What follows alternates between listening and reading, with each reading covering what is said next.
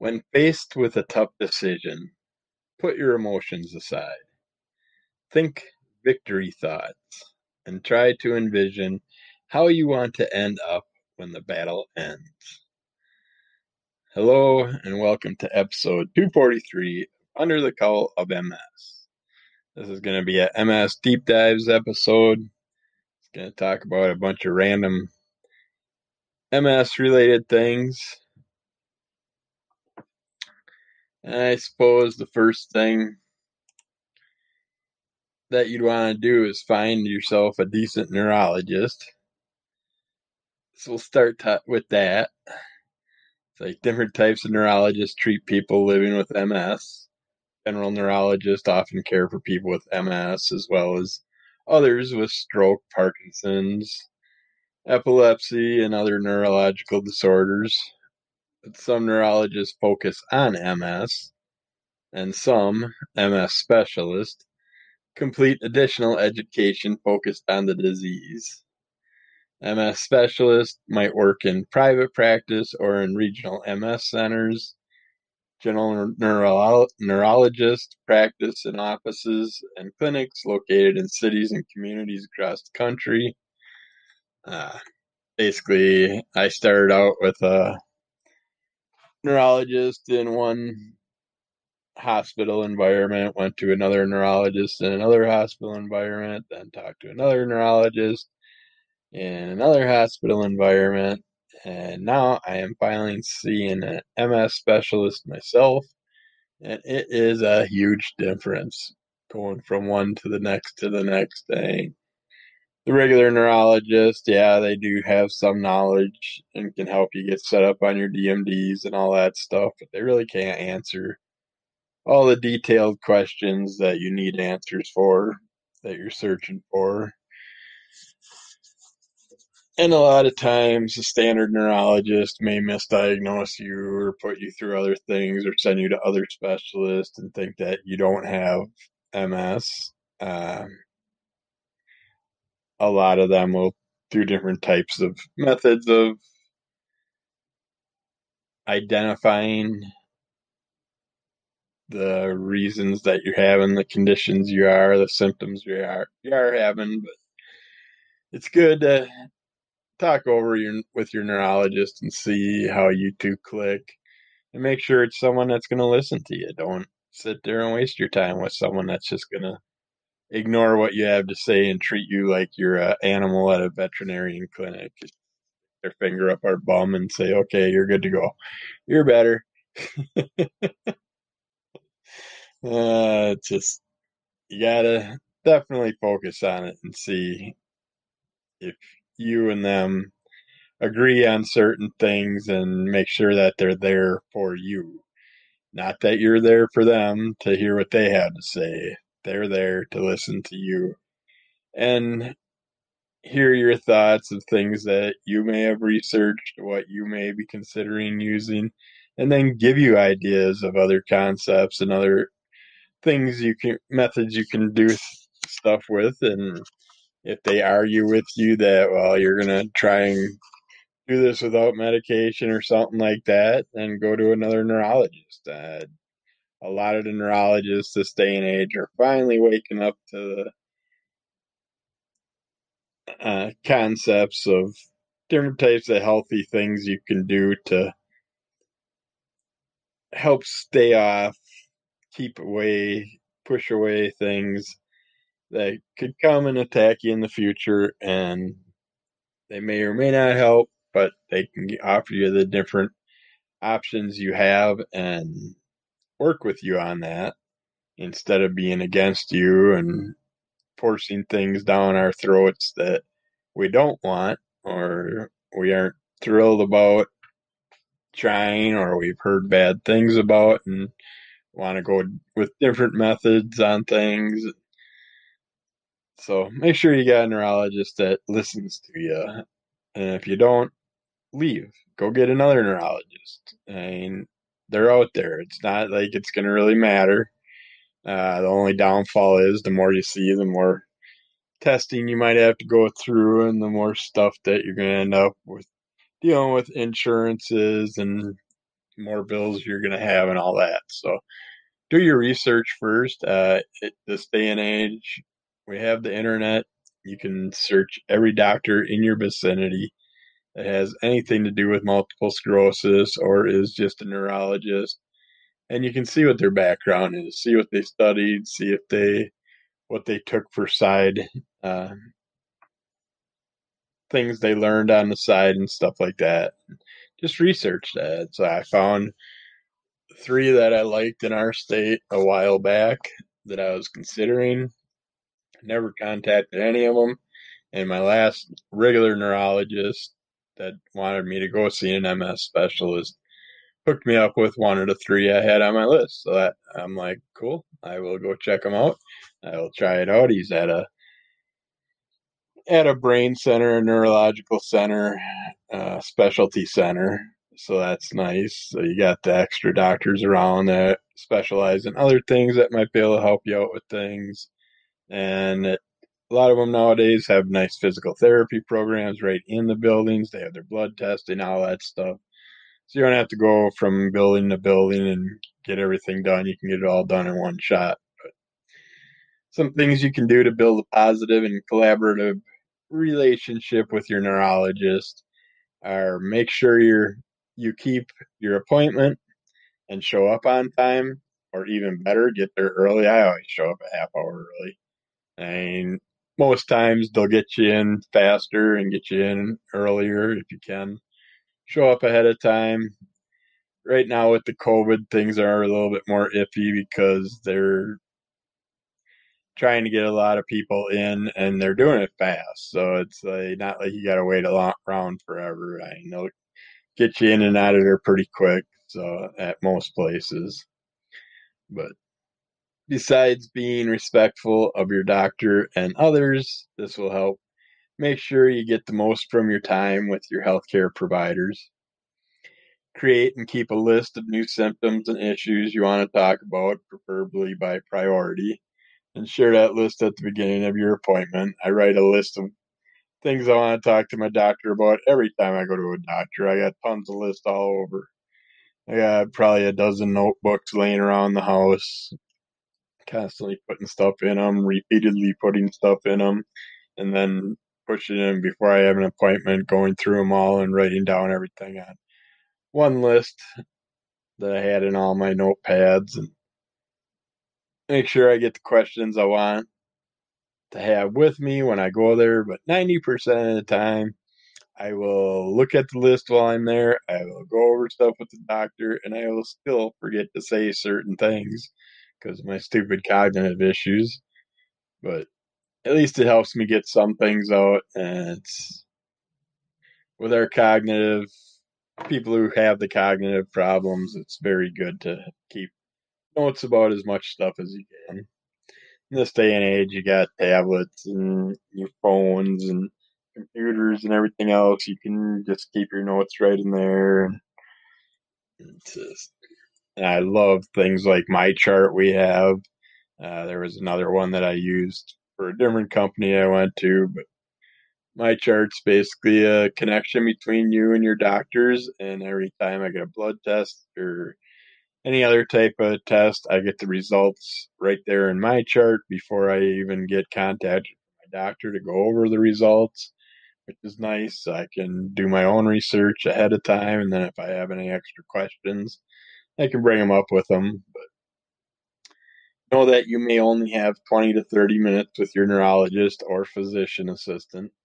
It's a good idea to raise the issues and questions that are most important to you first and bring an up to date list of your current medications, allergies, other physicians, and any other medical issues so that your MS provider can be aware of them. I got a little booklet notepad that has all my medical information all in it. So when I go to places, I have that with me, and then I also write any questions I need along with it.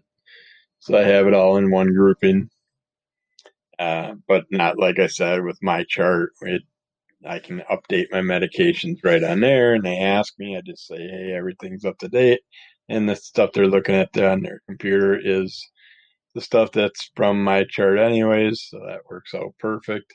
Then I'd sit there and go over my 900 medications that I'm taking and how often I'm taking and all that stuff. So that's another plus with having a my chart style system with your medical professionals if you got that option. Be honest about your symptoms and adherence or lack of to your medication. Talk about what you want out of life, even with MS, and about your mood and feelings. MS is a multifaceted disease with many complications. Your provider can't help with them if she or he isn't aware of them. So definitely let them know anything. Don't be afraid to bring up sexual issues, bladder, bowel issues, all that stuff. Anything. They've heard it all before, so they're not going to laugh at you. They're not going to be surprised by it unless you have something really strange that might catch them off guard. But I can pretty much guarantee you they've heard just about anything you can come up with. I came up with some pretty strange shit in the past couple of years, and they're like, "Yeah, I know what you can do for that." So talk to them, be open, don't hide stuff. It's stupid to do it. It's just going to hurt you in the long run because it's issues you want to get fixed. And can't fix them if you don't get them looked at. Be patient. MS is a complicated disease, and your doctor may need some time to understand your symptoms and help you better understand the state of your disease. It may take a few visits to get in sync and assess the relationship and fit. And yeah, with this whole COVID times and stuff, they're making their appointments even faster than they used to. So you're spending more time with the nurse before you see the doctor, and then the doctor comes in, elbow bumps you or whatever, and then you talk quickly, and then they punch a few things up in the computer, give you a few ideas, maybe do a couple of walking tests and sensory tests, and then send you on your way. So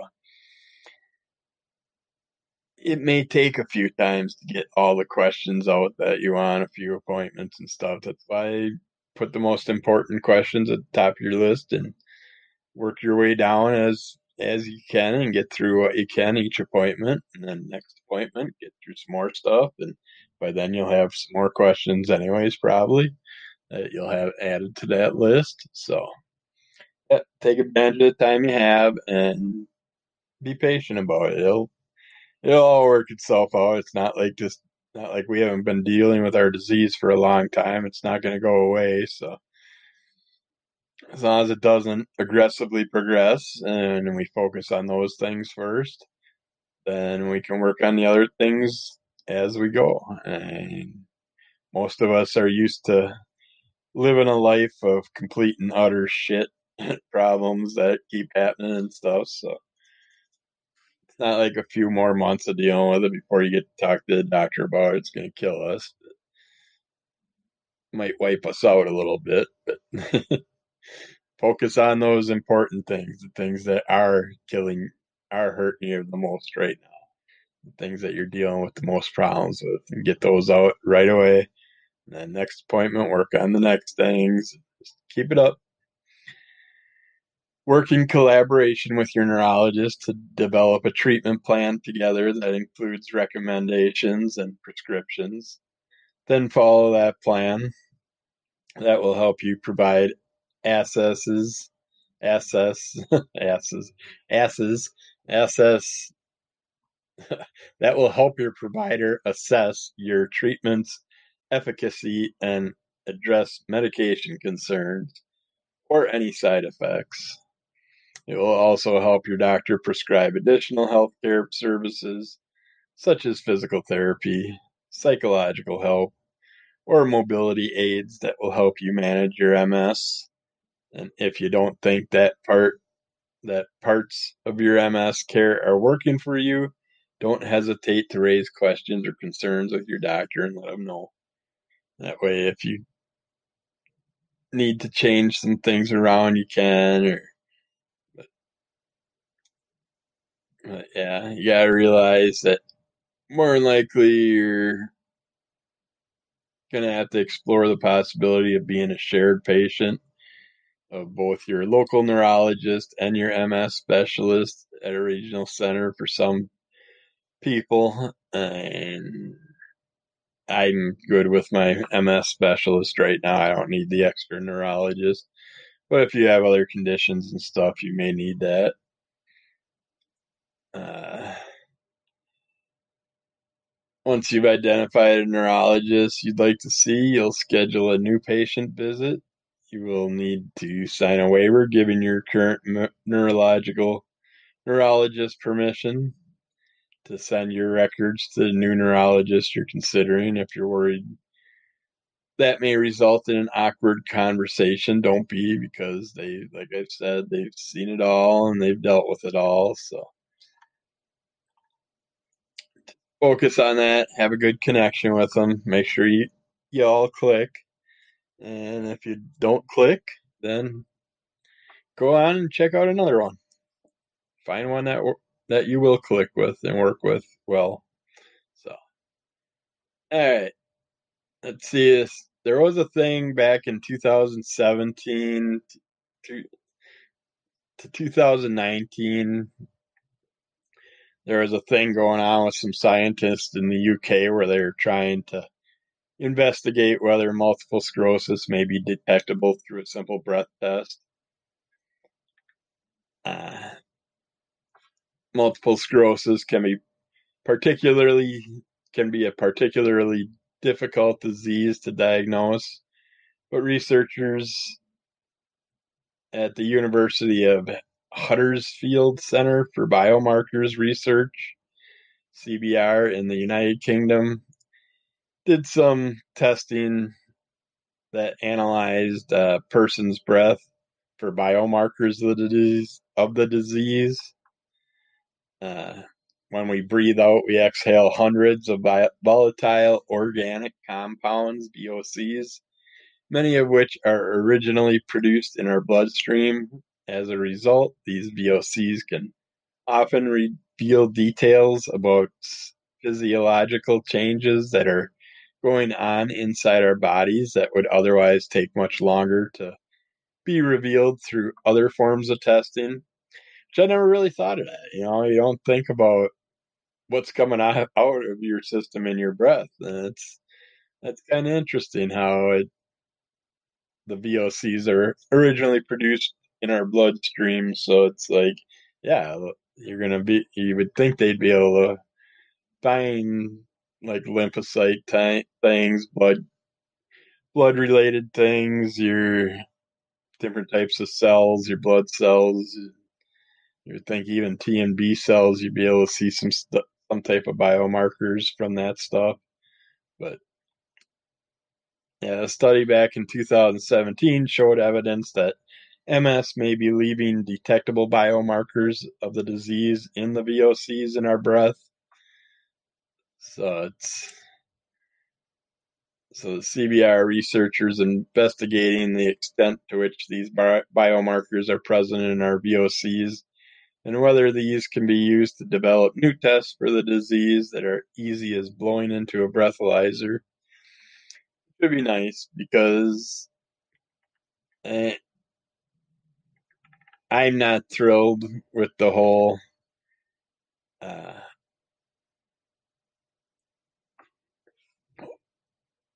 MRI.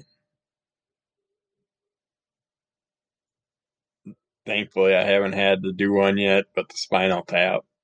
And I think those are a little aggressive on our bodies, especially having, and I was having MRIs every 6 months between my cardiologist and my multiple sclerosis, my neurologist, my regular neurologist. Now I have an MS neurologist. And thankfully, he says I can wait right now because we've been put on Mavenclad, and he's going to let me wait out an MRI at least till next summer, um, which I wanted to take my break because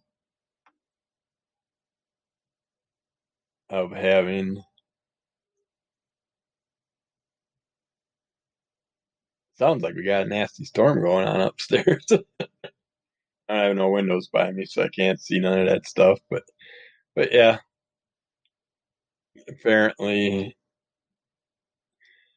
between my cardiologist and my neurologist doing MRIs every 6 months or so, I just felt like that's a chance that I'm going to get extra cancer issues or whatever because of being shoved in these machines over and over. Plus, I get CT scans regularly because of another condition I had.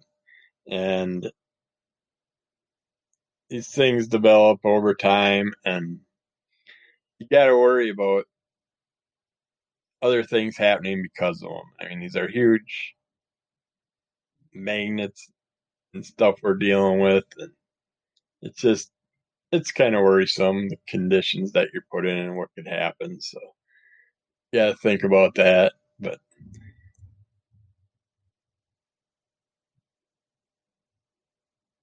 yeah, we must have a good thunderstorm going on. But, but yeah, multiple sclerosis is a progressive neurological disease that attacks the nerves in our body.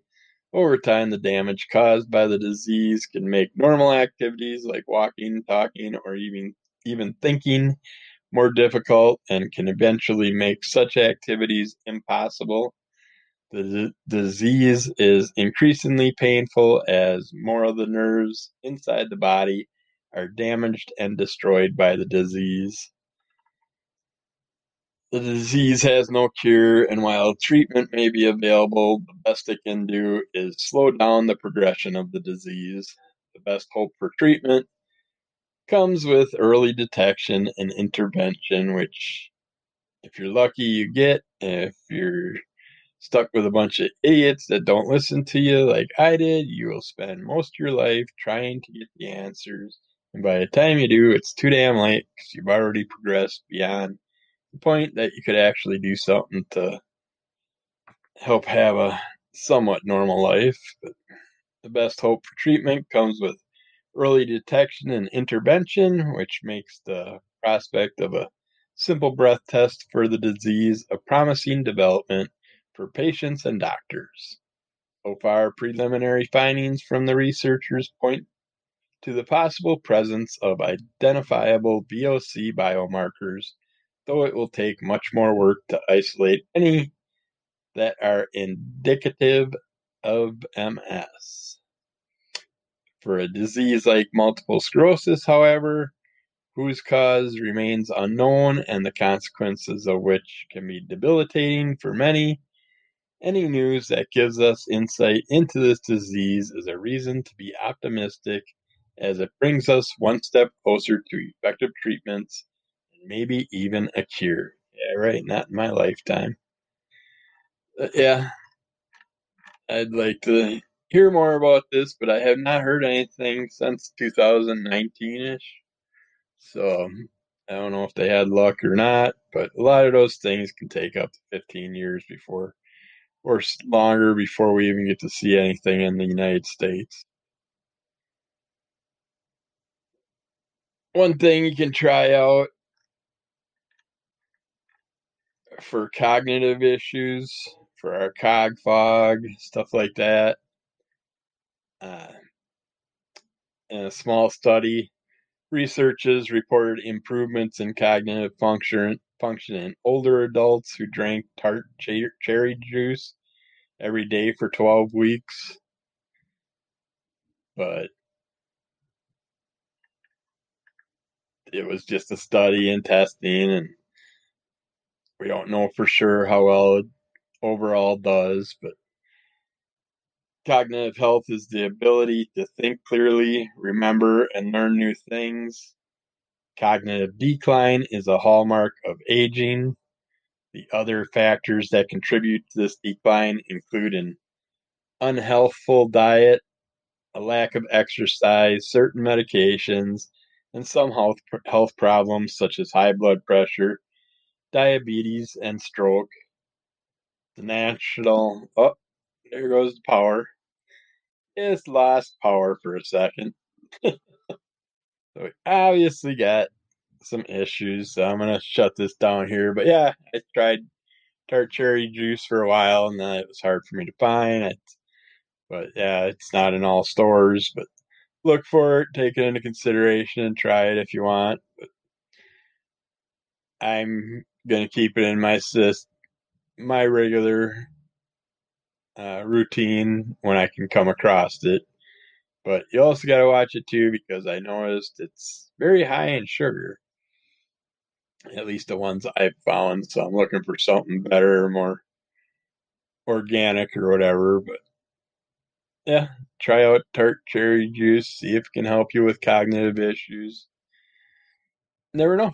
Might get some benefit out of it. And so I do my podcasting to help me with keep my cognitive issues at bay and keep my brain as healthy and active as I can. So that's another means of cognitive uh, positive enforcement. But yeah, I'm gonna go see what's up with the storm. Check this out. Uh, since I'm losing power, doesn't can't really keep podcasting because I'm gonna this one I'm doing here. Luckily, didn't shut down because this ain't hooked up to a outlet. But I don't know if it got cut off or not during it. We'll have to see when I re-listen to it. But yeah, we'll get back to you with more MS health stuff right after this. Okay, I'm back. Got a nice little storm going today, and I'm missing out on it because I'm down in the basement. But I just wanted to give a little bit more about tart cherries first. Tart cherries are a rich source of flavonoids, which are a type of polyphenol. These chemicals occur naturally in plants and have strong antioxidant properties, which some believe can protect against cognitive decline.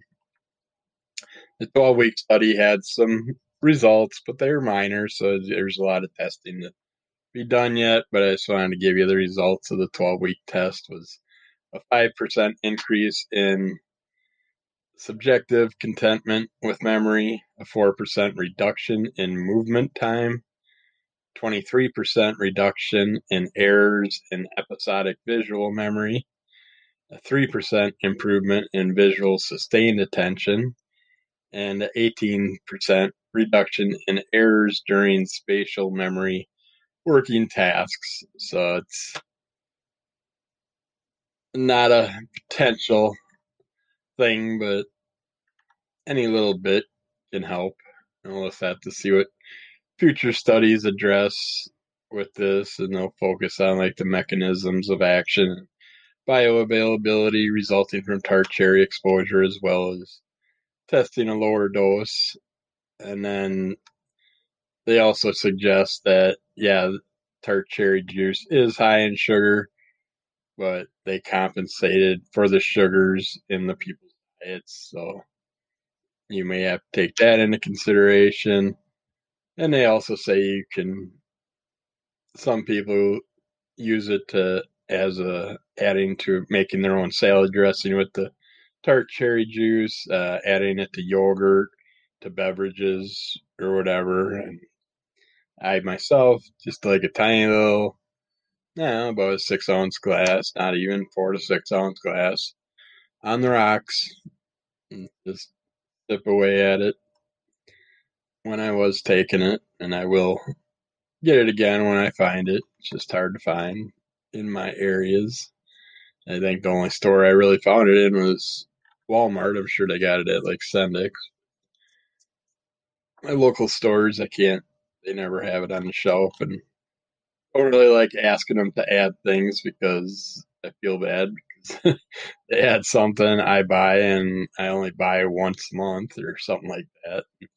They get it on their shelves, and you hope other people people buy it also, but you can't control that. That's why the great thing is online ordering. Just go on Amazon, So he can build another rusty dick ship, shoot himself up in the air for 10 minutes or 11 minutes. But yeah, so try tart cherry juice if you want. And let's see here. Let's look at adolescents with MS.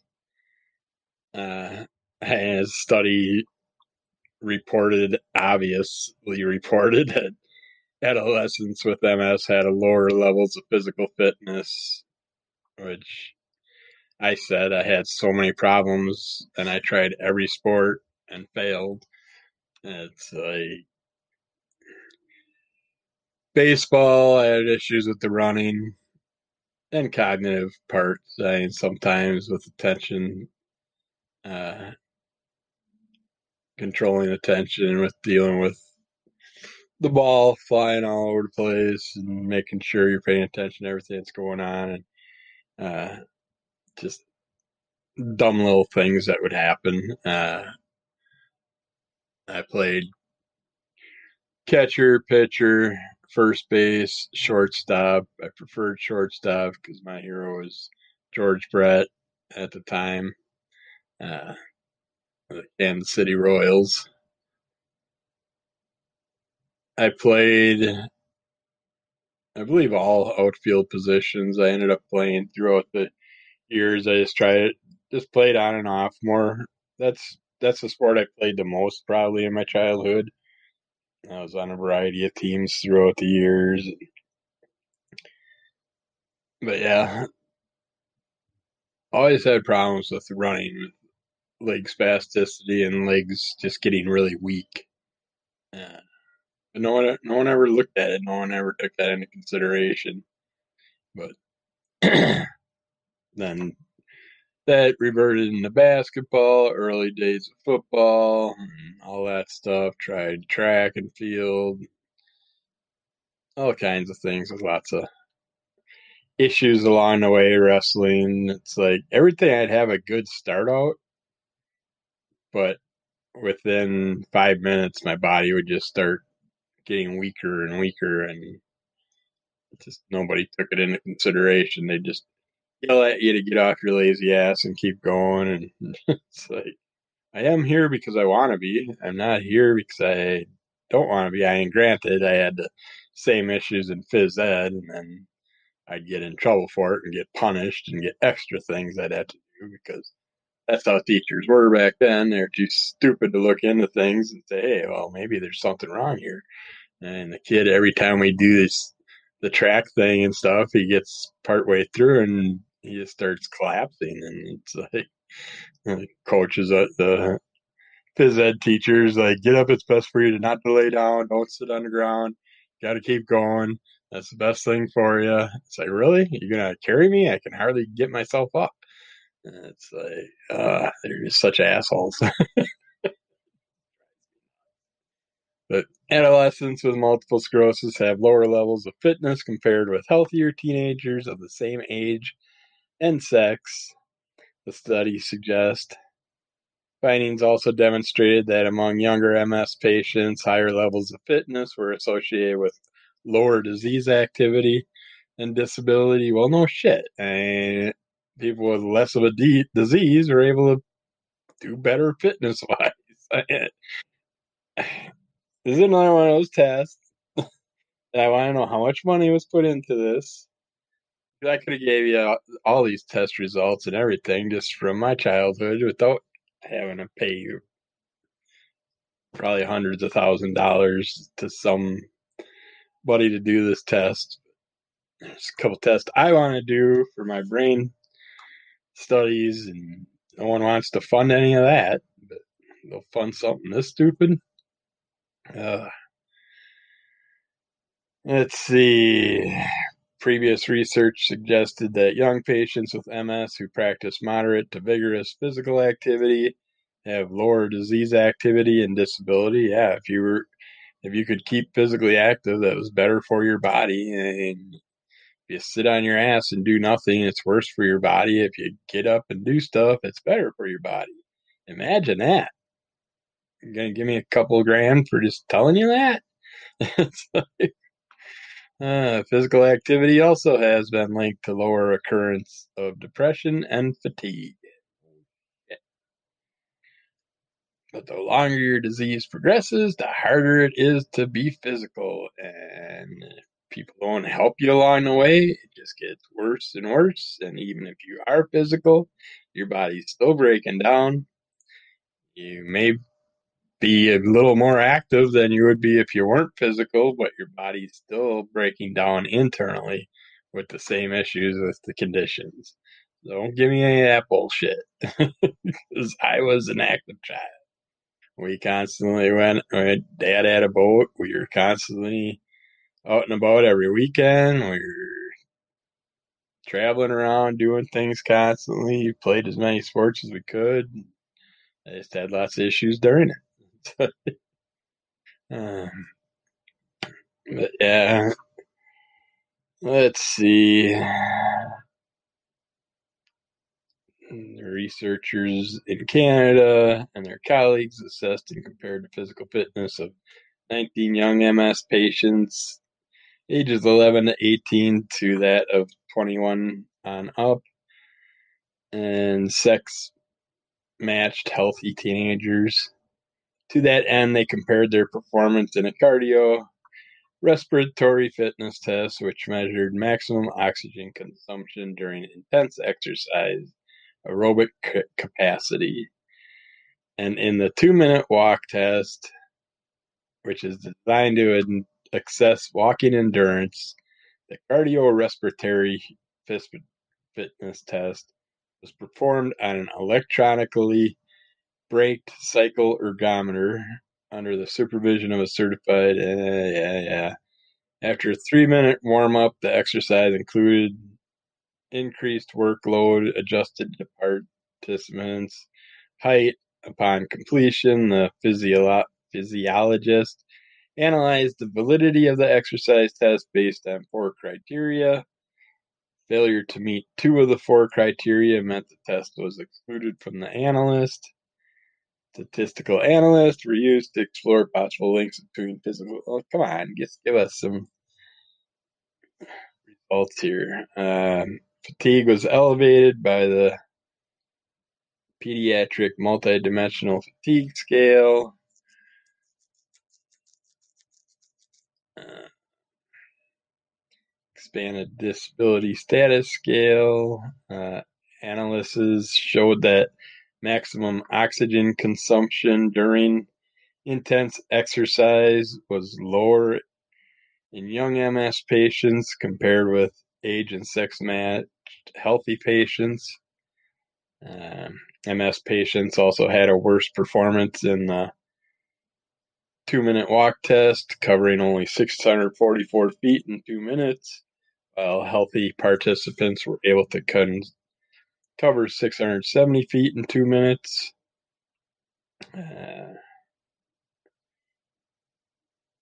They also found the mean body mass index, a measure of body fat, was higher in MS patients than healthy controls. Well, no shit, we're not able to be as active, so we got more of a higher body BMI. Statistical analysis also showed that among young patients with MS, those with lower disease activity tended to have higher levels of cardiorespiratory fitness, and with more disabilities had shown a higher EDSS score, tending to have lower muscle strength, while those with lower disability had higher. And yeah, I'm done with this. This is, yeah, it's a major duh test. It's another huge waste of money on shit that I could have told you, now give me damn money so I can get these brain related tests out, because I know this is a huge marker for everything to start our MS, and some really good ideas that I could do, but I need to get around and work with people at neurological centers and MSers from around the world, see what I can get for information put together. But living off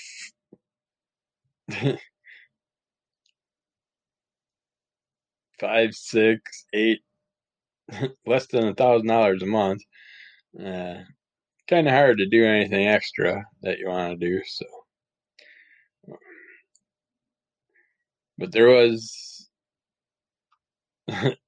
one idiot today that he got. Oh Christ! It was like a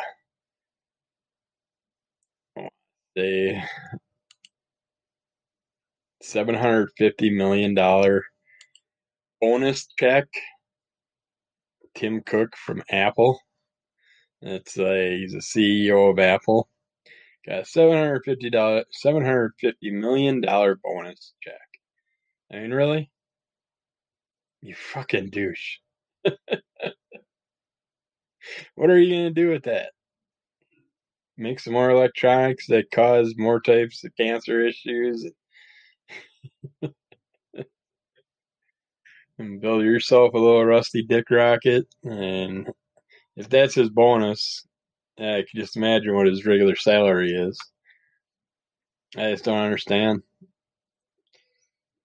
One percenters cost of living compensation has maximum way beyond way beyond means. Everybody else's cost of living expenditures, wages, everything, I'd say went up maybe 5% in the past 10 years. Yeah, this is a sad fucking sad multi-realm, sad universe. Sad. Uh, it just makes no sense, the society that we live in. Currently, it's like in the past 10 years, shit just really flip-flopped. And for those one percenters, it flip-flopped in a huge way. It's just keep I don't even know why I'm getting into this. Basically, keep building shit that we support, and we'll keep making you richer and richer and richer. You just ignore us and just take us on down the way. Can at least give out some free old Apple phones that you're throwing into landfills and destroying the environment with. $750 million bonus. That just makes me wanna snap. Let's see some herbal vitamins and supplements you can try out for multiple sclerosis to add on to your Tartary juice, Tartary, Tart, Tartary cruise, Tartary juice, and other things that you're trying to keep your inflammation down and stuff. But common symptoms of MS include vision problems, weakness, memory problems, balance and coordination problems, a variety of sensations in the limbs such as prickling, tingling, numbness. MS is basically a chronic condition affecting the central nervous system. Its symptoms range from mild to intermittent to severe and permanently damaging. There's currently no cure for MS, but many pharmaceutical and alternative treatments are always available for you to shove in your ass and see what they do. Or you can try some natural stuff and see if you can get some benefits from that. But you gotta watch out because some herbs, supplements, and alternative therapies can cause drug interactions, adverse health conditions, medical complications when used incorrectly. I've mentioned before, I know if you're on certain heart medications, you want to be very careful about uh, grapefruit juices and grapefruit extracts and stuff. They can amp up your pulse and slow it and do all kinds of things to it. But yeah, just talk with your doctor and check out about different interactions. The best person I personally say, but don't take my word for it, like they say, check with your doctor. But the smartest person in the world to talk to if you want to know anything about drug interaction is your local pharmacist, head pharmacist, not the assistants, the pharmacist himself, him or herself. They know more than anything. They constantly see prescriptions come in and they're getting them set up for the person and see other drugs they're on. And they call the doctors and say, "Are you sure you want to do this? And these two drugs together could do this to the person." And it's like doctors are in a hurry; they aren't really paying attention deeply on that stuff. So I suggest if you're going to talk about drug interactions, definitely talk to your uh, head pharmacist and see what he can offer or she can offer. Sorry, I'm sexist. I keep saying he again. I hate this fucking society. Just let us speak. You know what we're talking about. Don't be jackasses. But oh well. No one's writing me or talking about my podcast, so I don't get to hear any good or bad things about it anyways. So I don't have to worry about the social interactions with idiots. I leave that to when I yell at people on my website. You got ashwagandha. It's this Ayurvedic herb is known by many names, including Withania somnifera, Indian ginseng, and asana. Its berries, roots, and extracts are sometimes used for chronic pain, fatigue, inflammation, stress relief, not release. Well, it is relief if you can release it. Anxiety, although some research into how ashwagandha can protect the brain has been promising, it's not been studied well enough to know whether it can effectively treat multiple sclerosis or its symptoms. You got Prash, Chyawanprash, something like that. Chyawanprash is an herbal tonic commonly used in Ayurvedic medicine. Early animal studies indicate it may protect cognitive function by aiding memory. Formal studies on humans are scarce. There's not enough evidence to determine its effectiveness or helpful in managing MS symptoms. Then why are you even putting this shit on the list? Okay, we got Chinese herbs like Goto Kola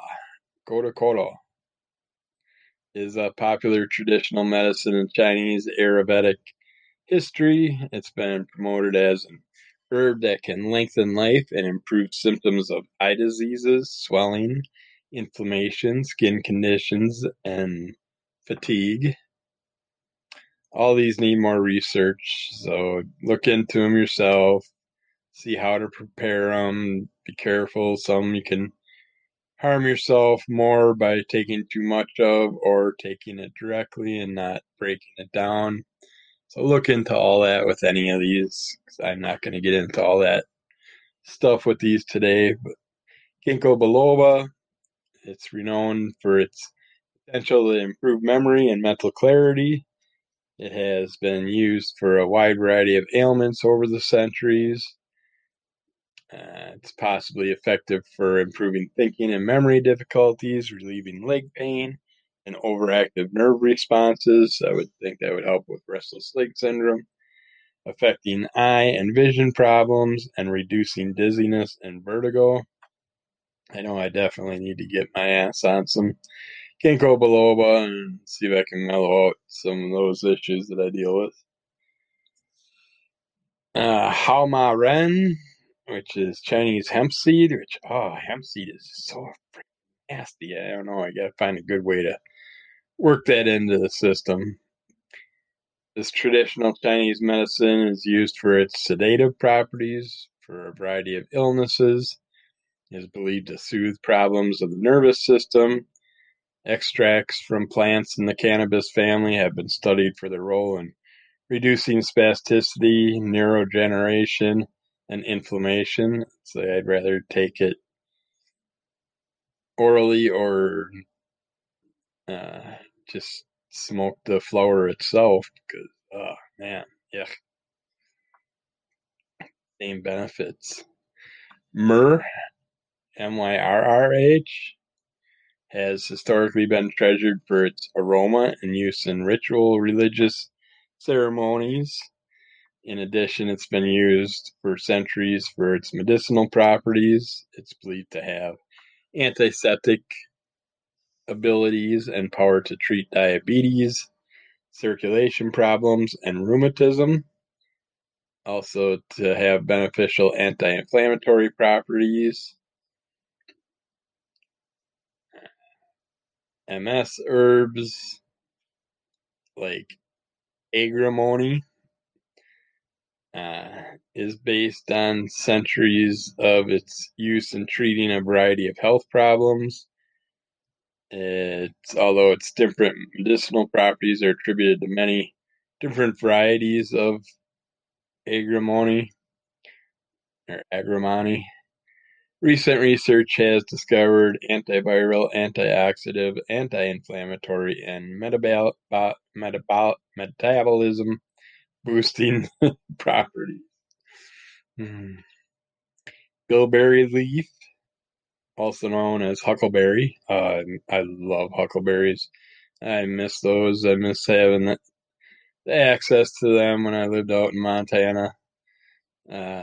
Is a relative of the blueberry and can be used for its fruit or leaves. Although it's often used in foods, the berries and leaves can be used to derive plant extracts for supplements and other medicinal uses. Historically, it was used to treat everything from vision problems and scurvy to diarrhea and circulation problems. There are few reliable trials. Yeah, we know. But we're willing to try shit as long as it ain't some medicine that's gonna cause cause us to grow extra limbs and shit like that.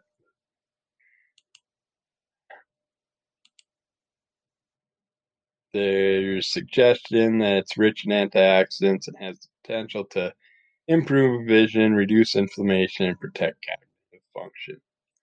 Catnip. Apparently, it isn't just for kitties anymore. Some individuals use this herb for MS pain management. It may actually make fatigue worse or multiply the effects of other sedative medications. So, yeah, I don't think I will try that, but that's interesting to hear that people are doing that. And chamomile has been used for centuries, both topically and orally, for skin conditions, sleepiness, anxiety, upset stomach, gas, or diarrhea. Yeah, sounds like a commercial I've heard. Upset stomach, gas, diarrhea. Dandelion root and leaf.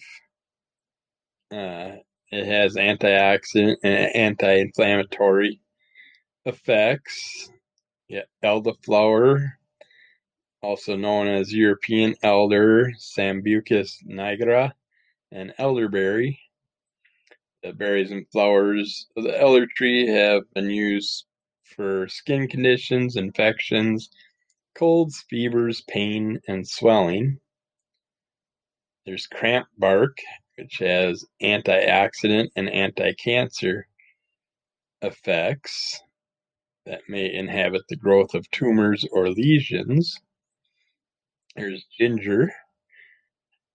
It's been used for a variety of medicinal purposes, such as aiding in stomach problems, nausea, joint and muscle pain, diarrhea. Ginseng has several varieties that you can get, and it's great for improving thinking and memory and relieving erectile dysfunction, although its safety is less well known. Um, and that's from the Panax ginseng. The American ginseng is good for respiratory infections, and Siberian ginseng may have antiviral properties that could help fight colds. But most of them, though, may may help with improvement of fatigue and stimulate the nervous system, stuff like that. Hawthorn berry. I'm getting low on my time here, so I gotta get through these. hawthorn berry. I don't recognize that one. Anti-inflammatory properties.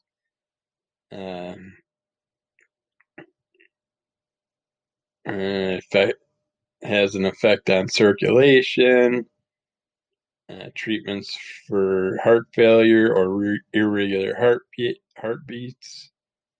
Uh, Licorice root and its extracts have been long used to treat viral conditions, stomach ulcers, and throat problems. Milk thistle is good for liver inflammation and health. May modulate the immune system.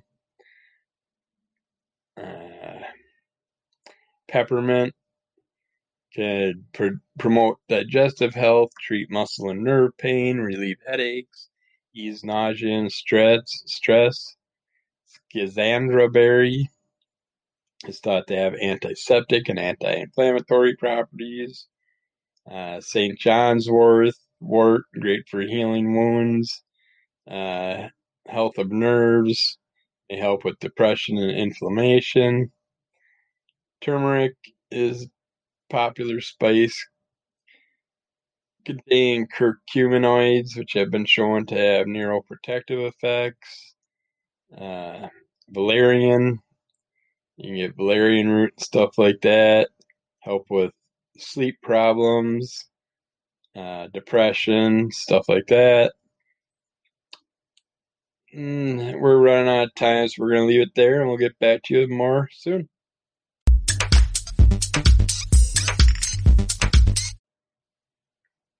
All right, let's talk about some vitamins for MS. Vitamin A. This fat-soluble vitamin plays a critical role in vision health, reproductive health, immune system health. Vitamin B1, thiamine, also known as thiamine or thiamine, is critical for proper brain function. It's also essential for healthy metabolism and nerve, muscle, and heart function. It can also be found in nuts, seeds, legumes, whole grains, eggs, and lean meats. Vitamin B6 is essential for metabolism, and that's found in certain foods, such as organ meats, fish, and starchy vegetables and supplements. B6 deficiency can be associated with abnormal brain function, depression, confusion, and kidney problems. Vitamin B12 is important for the proper function of nerve cells, red blood cells, the brain, and many other body parts. And deficiencies can lead to weakness, weight loss, numbness, and tingling in hands and feet, balance problems, confusion, memory problems, and even nerve damage. And there's vitamin C, or ascorbic acid, plays an important role in the function of the immune system. It's an antioxidant that people with MS may have trouble absorbing. I talked about vitamin C early on with my MS diagnosis. Although vitamin C deficiencies are rare, they can cause serious problems such as depression, tooth loss, fatigue, joint pain, and death. Let's see, I got joint pain, I got fatigue, and I have no teeth left. I am depressed. I haven't died yet, but what the hell? I am, and I've been talked about more about that because I know my body doesn't absorb vitamin C correctly, but I drink plenty of it, especially when I have my tequila drink with when I end up having a good 2 to 3 lemons on a night that I do have a few drinks.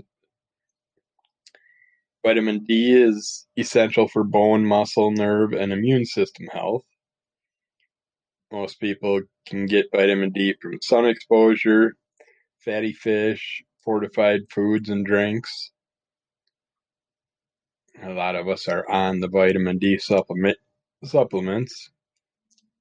Vitamin E is an important fat-soluble nutrient and antioxidant.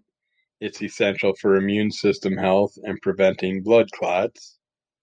Vegetable oils, nuts, and green veggies are the best food sources of vitamin E.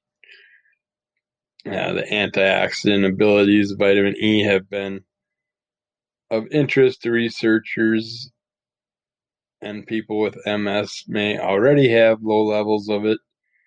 However, there's not enough research and whatever, but I just found out recently that vitamin E, I need to get it in my diet, but it can help with things such as liver damage, cirrhosis of the liver, stuff like that. And so I need to get that on my system, but I'm going to wait till my 2 months is up with this new medication first before I get on my new medicine routine that I've got all lined up. I still got a few that I got to pick up, but some supplements for MS are bee pollen or venom, honeybee venom, also known as epitoxin, is a clear liquid. Treatment of health conditions with the venom of bee stings is called apitherapy. I know people that have, well, I know people who did the bee sting therapy and stuff, which I thought was just so cruel to the bees. It's like we need these bees in our environment to keep us alive, and we're sitting there using them to sting ourselves over and over multiple times a day to help with MS symptoms. I think that's messed up, personally, in my own opinion. But I get it that you'll try anything to fix things, but I've known people that did it and it helped so minutely, mine, mm, yeah, minutely, that doesn't sound right for some reason today, but helped so little that it just wasn't worth ordering that box of bees every month and holding them and stinging yourself with them. And, yeah, but I say just get the stuff naturally.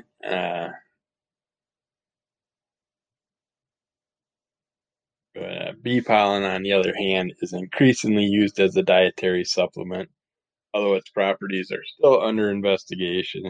Everything's under investigation, you dumbasses. We know this. But yeah, I myself will tell you I've been on bee pollen, and there is a noticeable effect of certain things from it. So it's worth it if you can get your hands on decent stuff. Just got to watch some of these companies. It's so bad you're not even getting what the label says.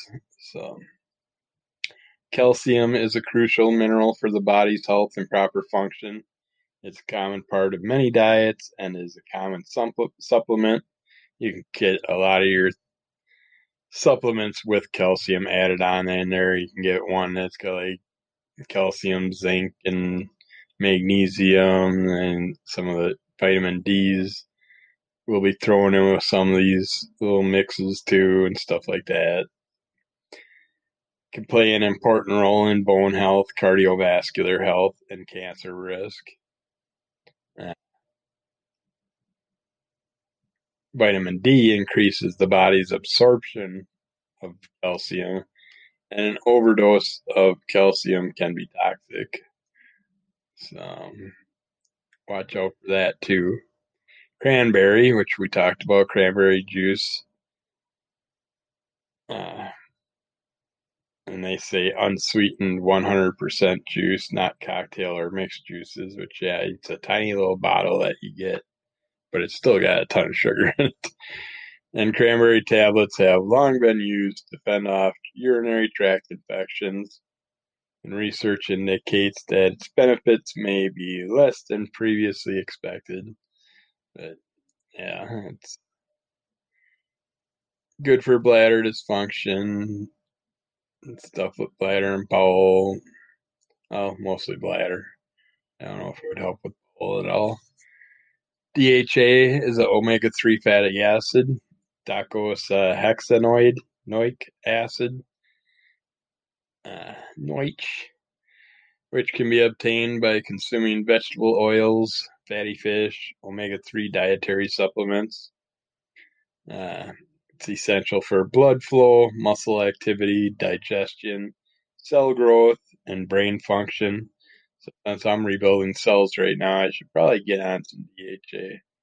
But I did pull myself off my krill oil, which is one of my better, more potent omega-3s I could find. Fish or cod liver oil are not the same as plain fish oils, which may take the omega-3, which many people take for the omega-3 fatty acids. Liver oils from fish contain omega-3 fatty acids as well as vitamins A and D, which can cause overdose effects in large amounts. So watch out for that.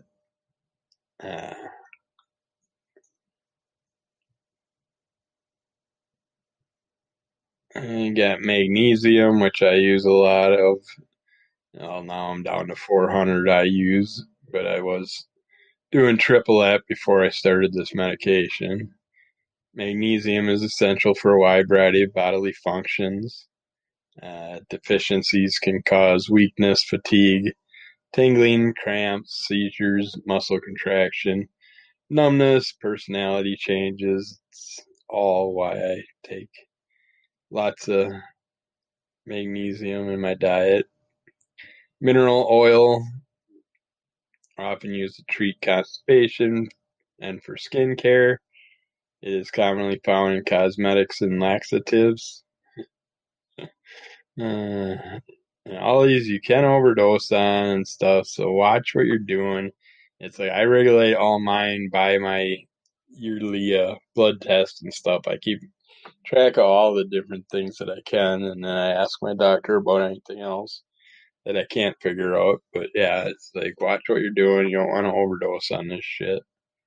It's just gonna make your system worse when you think you're making it better. And watch what if you get into the multi minerals and multivitamin supplements. Just watch what they have in them and where they're from. Look in research a little bit because some are just completely useless, and some only have a little benefits from the products in them. So, but the good ones, the right ones, can help prevent things like brain inflammation, neurodegenerative problems, fatigue and cognitive problems, and other health issues. So just research up on them. Omega-3 and omega-6, essential fatty acids, or polysaturated fatty acids, uh, are good for promoting everything from a healthy cardiovascular system to a healthy brain. Polyunsaturated fatty acids can be obtained through diet or supplements. They may be helpful in reducing inflammation and promoting health in a variety of ways. Probiotics are bacteria that are thought to be helpful to the body. They're often called good bacteria. Um, you can get them in supplements and yogurts and stuff like that. They have anti-inflammatory properties that may boost your immune system and neurological health. Selenium is a mineral that becomes increasingly well understood. That's becoming increasingly well understood for its contribution to human health. I need a lot of these things right now because my brain is elsewhere. It has long been used to prevent heart problems and a number of different cancers, although scientific support is limited. It plays an important role in eye health, immune system health, and a variety of chronic health conditions. Soy lecithin is found in soybeans. It's rich in choline, which may be linked to better heart and brain health. Uh, it's been studied. It's not been studied well enough in people with MS. Zinc is a mineral that's necessary in small amounts for human health. It's used to boost the immune system, treat a variety of eye problems, address skin conditions, and protect against viruses and neurodegenerative conditions. But definitely look into everything. Uh, Many of the herbs and supplements may have strong medicinal properties, and because of that, they may interact with prescription medications, other herbs and supplements, and even your diet. So pay attention to what you're mixing and what you're doing, and research, talk to your pharmacist, your doctor, whoever. Look into all the things that you're going to do and make sure it doesn't affect things you're already doing and end up harming you more than you already are. So, let's see. One more thing we'll talk about is managing multiple sclerosis muscle weakness. The reason you're able to walk, put on your clothes, and grab a glass off your kitchen shelf is because of the connection between your brain and your muscles. Your brain controls the action, sending electrical signals to your muscles via a network of nerves. Those signals tell your muscles to move. When you have multiple sclerosis, your immune system attacks your nerves. It destroys the myelin coating, the insulating substance that surrounds the protective nerves.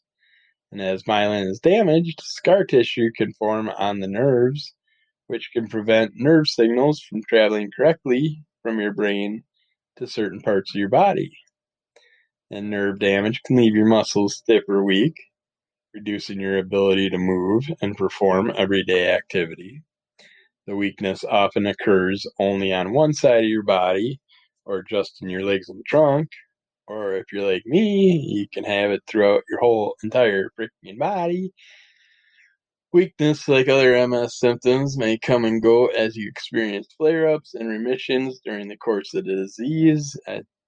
Mine is more like it comes and goes in the different patterns that it feels. It's always there, but sometimes it's complete body, sometimes it's increased complete body, sometimes it's certain parts of the body, but it's always present and never wants to go away for some reason.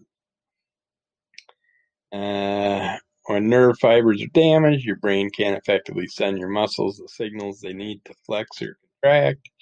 As a result, you won't be able to properly use these muscles. Also, your muscles weaken when you don't use them. Even muscles that aren't directly affected by MS can become weak if symptoms like fatigue and pain prevent you from moving and exercising them. Over time, your muscles can get weaker and weaker.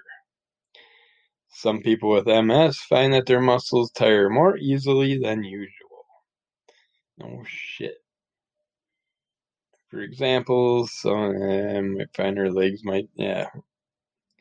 It's like at any moment, at any time, our muscles can make us just change completely. And sometimes they want to work, sometimes they don't.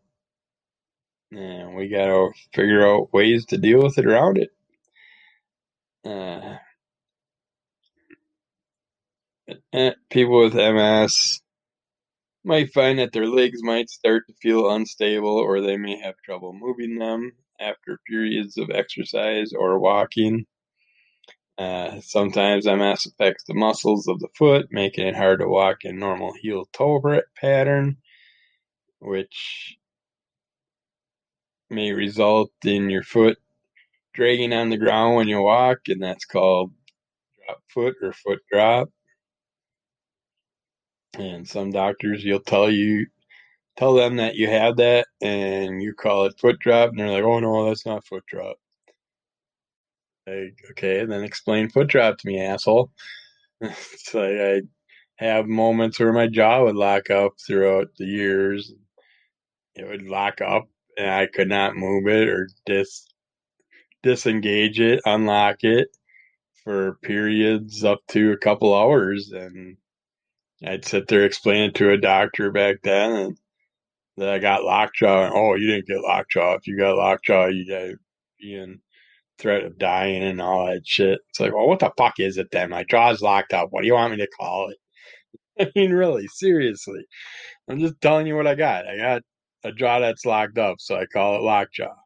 It's like, I got a foot that drops and drags. I call it foot drop. It's like, it just drives me insane. These doctors just constantly, if you say something, they gotta contradict it and fight against it. And it's like, I went to school. I know more than you. It's like, your job is to help, asshole. Yeah. The main treatment for MS will focus on slowing the disease progression, preventing future attacks, and not really relieving symptoms, but some symptoms may get relieved if you're lucky with your medications, but they're still going to be there. They're still going to come back, more than likely. Medications that accomplish these goals may be mainstays of your MS therapy and might include steroid drugs, interferon beta therapy, plasma exchange, glutamine acetate, Copaxone, and muscle relaxants. Exercise, physical therapy, stuff like that are good for helping manage uh, muscle weakness and fatigue and all that stuff. Uh, Therapists can also teach you ways to minimize the effects of muscle weakness by using assistive devices like a cane, a walker, or braces if you need them. Foot drop a therapist can prescribe an ankle splint for that. I picked one up. I haven't had a chance to use it yet because by the time I get foot drop, I don't have the ability to put the damn brace on because my foot's already dropped down. You can't pretty much predict when it's going to happen unless you have it happening all the time. Then you can wear the brace at all times. But the following steps can help relieve MS symptoms, maintenance, and adequate sleep and rest routine, reducing stress, keeping your body temperature cool, eating a healthy, balanced diet. Uh, do what you can to minimize the effects, but they're still going to be hiding, and that monster is hiding in the dark, just lurking, waiting to pop up at any given time. MS symptoms aren't one size fits all. Everyone experiences the disease differently. So work with your doctor.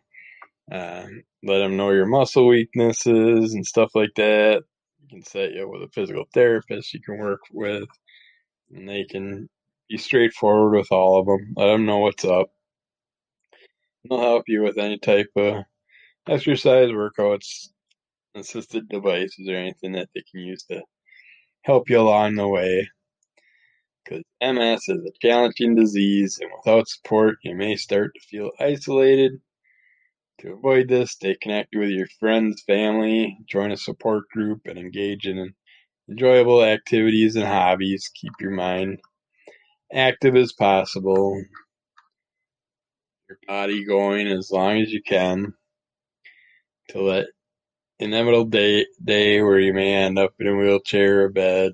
Hopefully, you can prevent that, or at least stay it off as long as possible. But yeah, I think that's enough variety of MS related stuff for today. Uh, I'm gonna keep going. I had appointment with one of my specialists recently and got some news about something I figured I was correct on for years and was constantly told I wasn't.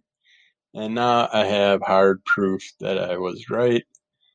And so now I'm in a situation where this is something that pretty much destroyed a huge part of my life and cost me and my wife everything multiple times over.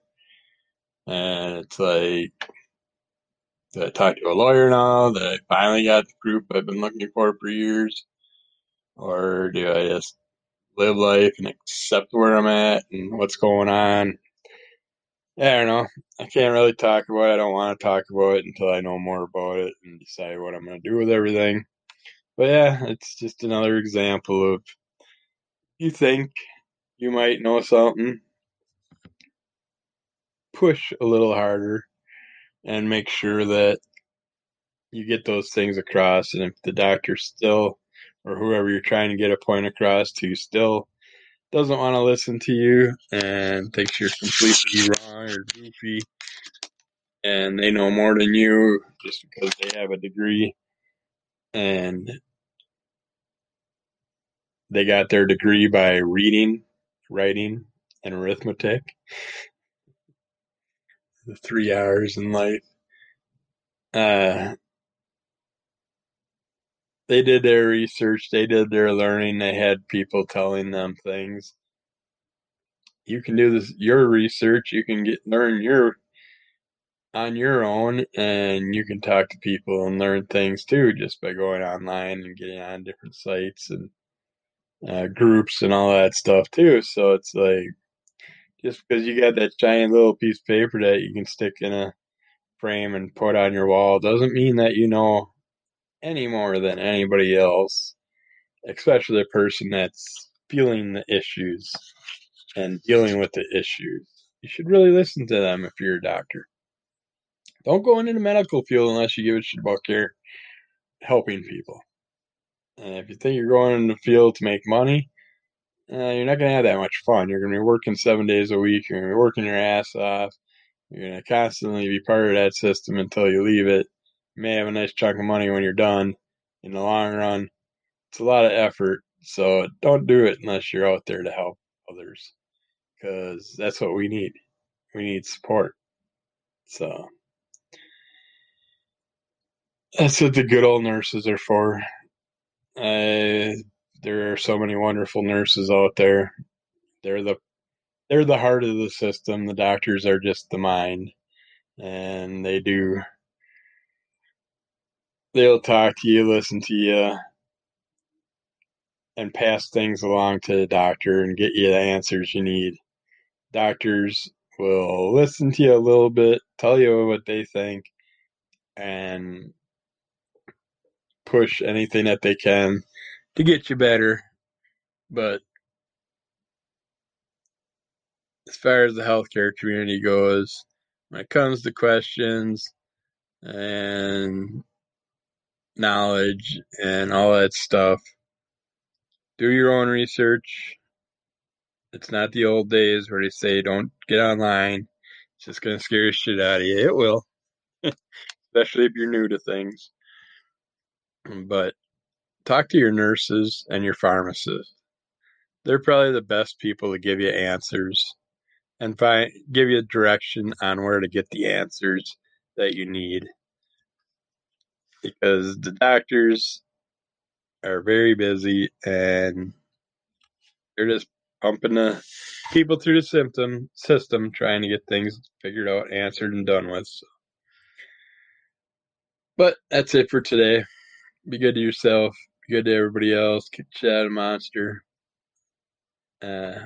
We will get back to you hopefully soon with some more great podcasting things coming up. Who knows?